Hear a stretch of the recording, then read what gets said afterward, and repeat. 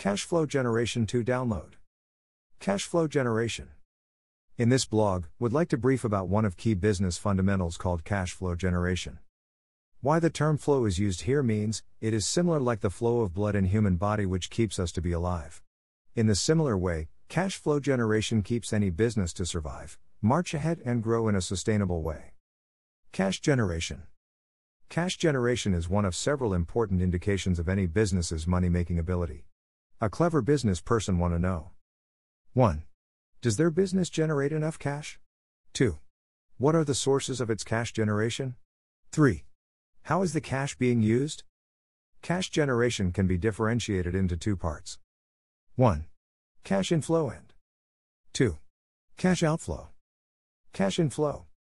1. Online transfers. 2. Cash payments. 3. Check payments. Cash outflow. 1. Salaries. 2. Rents. 3. Taxes. 4. Payment to suppliers and vendors. Differences between cash and income. Let us go through a comparison on fundamentals of cash and income and how it works differently. Shall consider a street vendor and corporations for the comparison and go through different operating environments. Street vendor. 1. He/she conducts all their business in cash, i.e., payment is collected directly during selling the goods. 2. Their customers pays them in cash and they pay their supplier in cash the same day. 3. For the street vendor, both cash and income are same. Let us have a look on the big corporations. 1. They extend credit, hence cash and income are different. 2. Makes a sale, add to their income now and collect money later. 3. Accounts receivables, i.e. from their distributors, dealers or customers. 4. Accounts payable, i.e. to their suppliers, vendors, commission to sales agents, etc. All these timings of payments affects the cash generation in big corporations. Cons of cash generation. Cash generation can be a problem for even the largest companies for any number of reasons. 1. Margins are too low. 2. Long lead time to collect receivables. 3. Too high expenses. Let's take automobile industry as a case study. 1. The automobile industry has a history of having problems like running out of cash and even bankruptcy. 2. Bankruptcy when you don't have enough cash and you can't borrow, you go bankrupt. Below given large corporation who went bankrupt, few decades ago. 1. Chrysler in the 1980s. 2.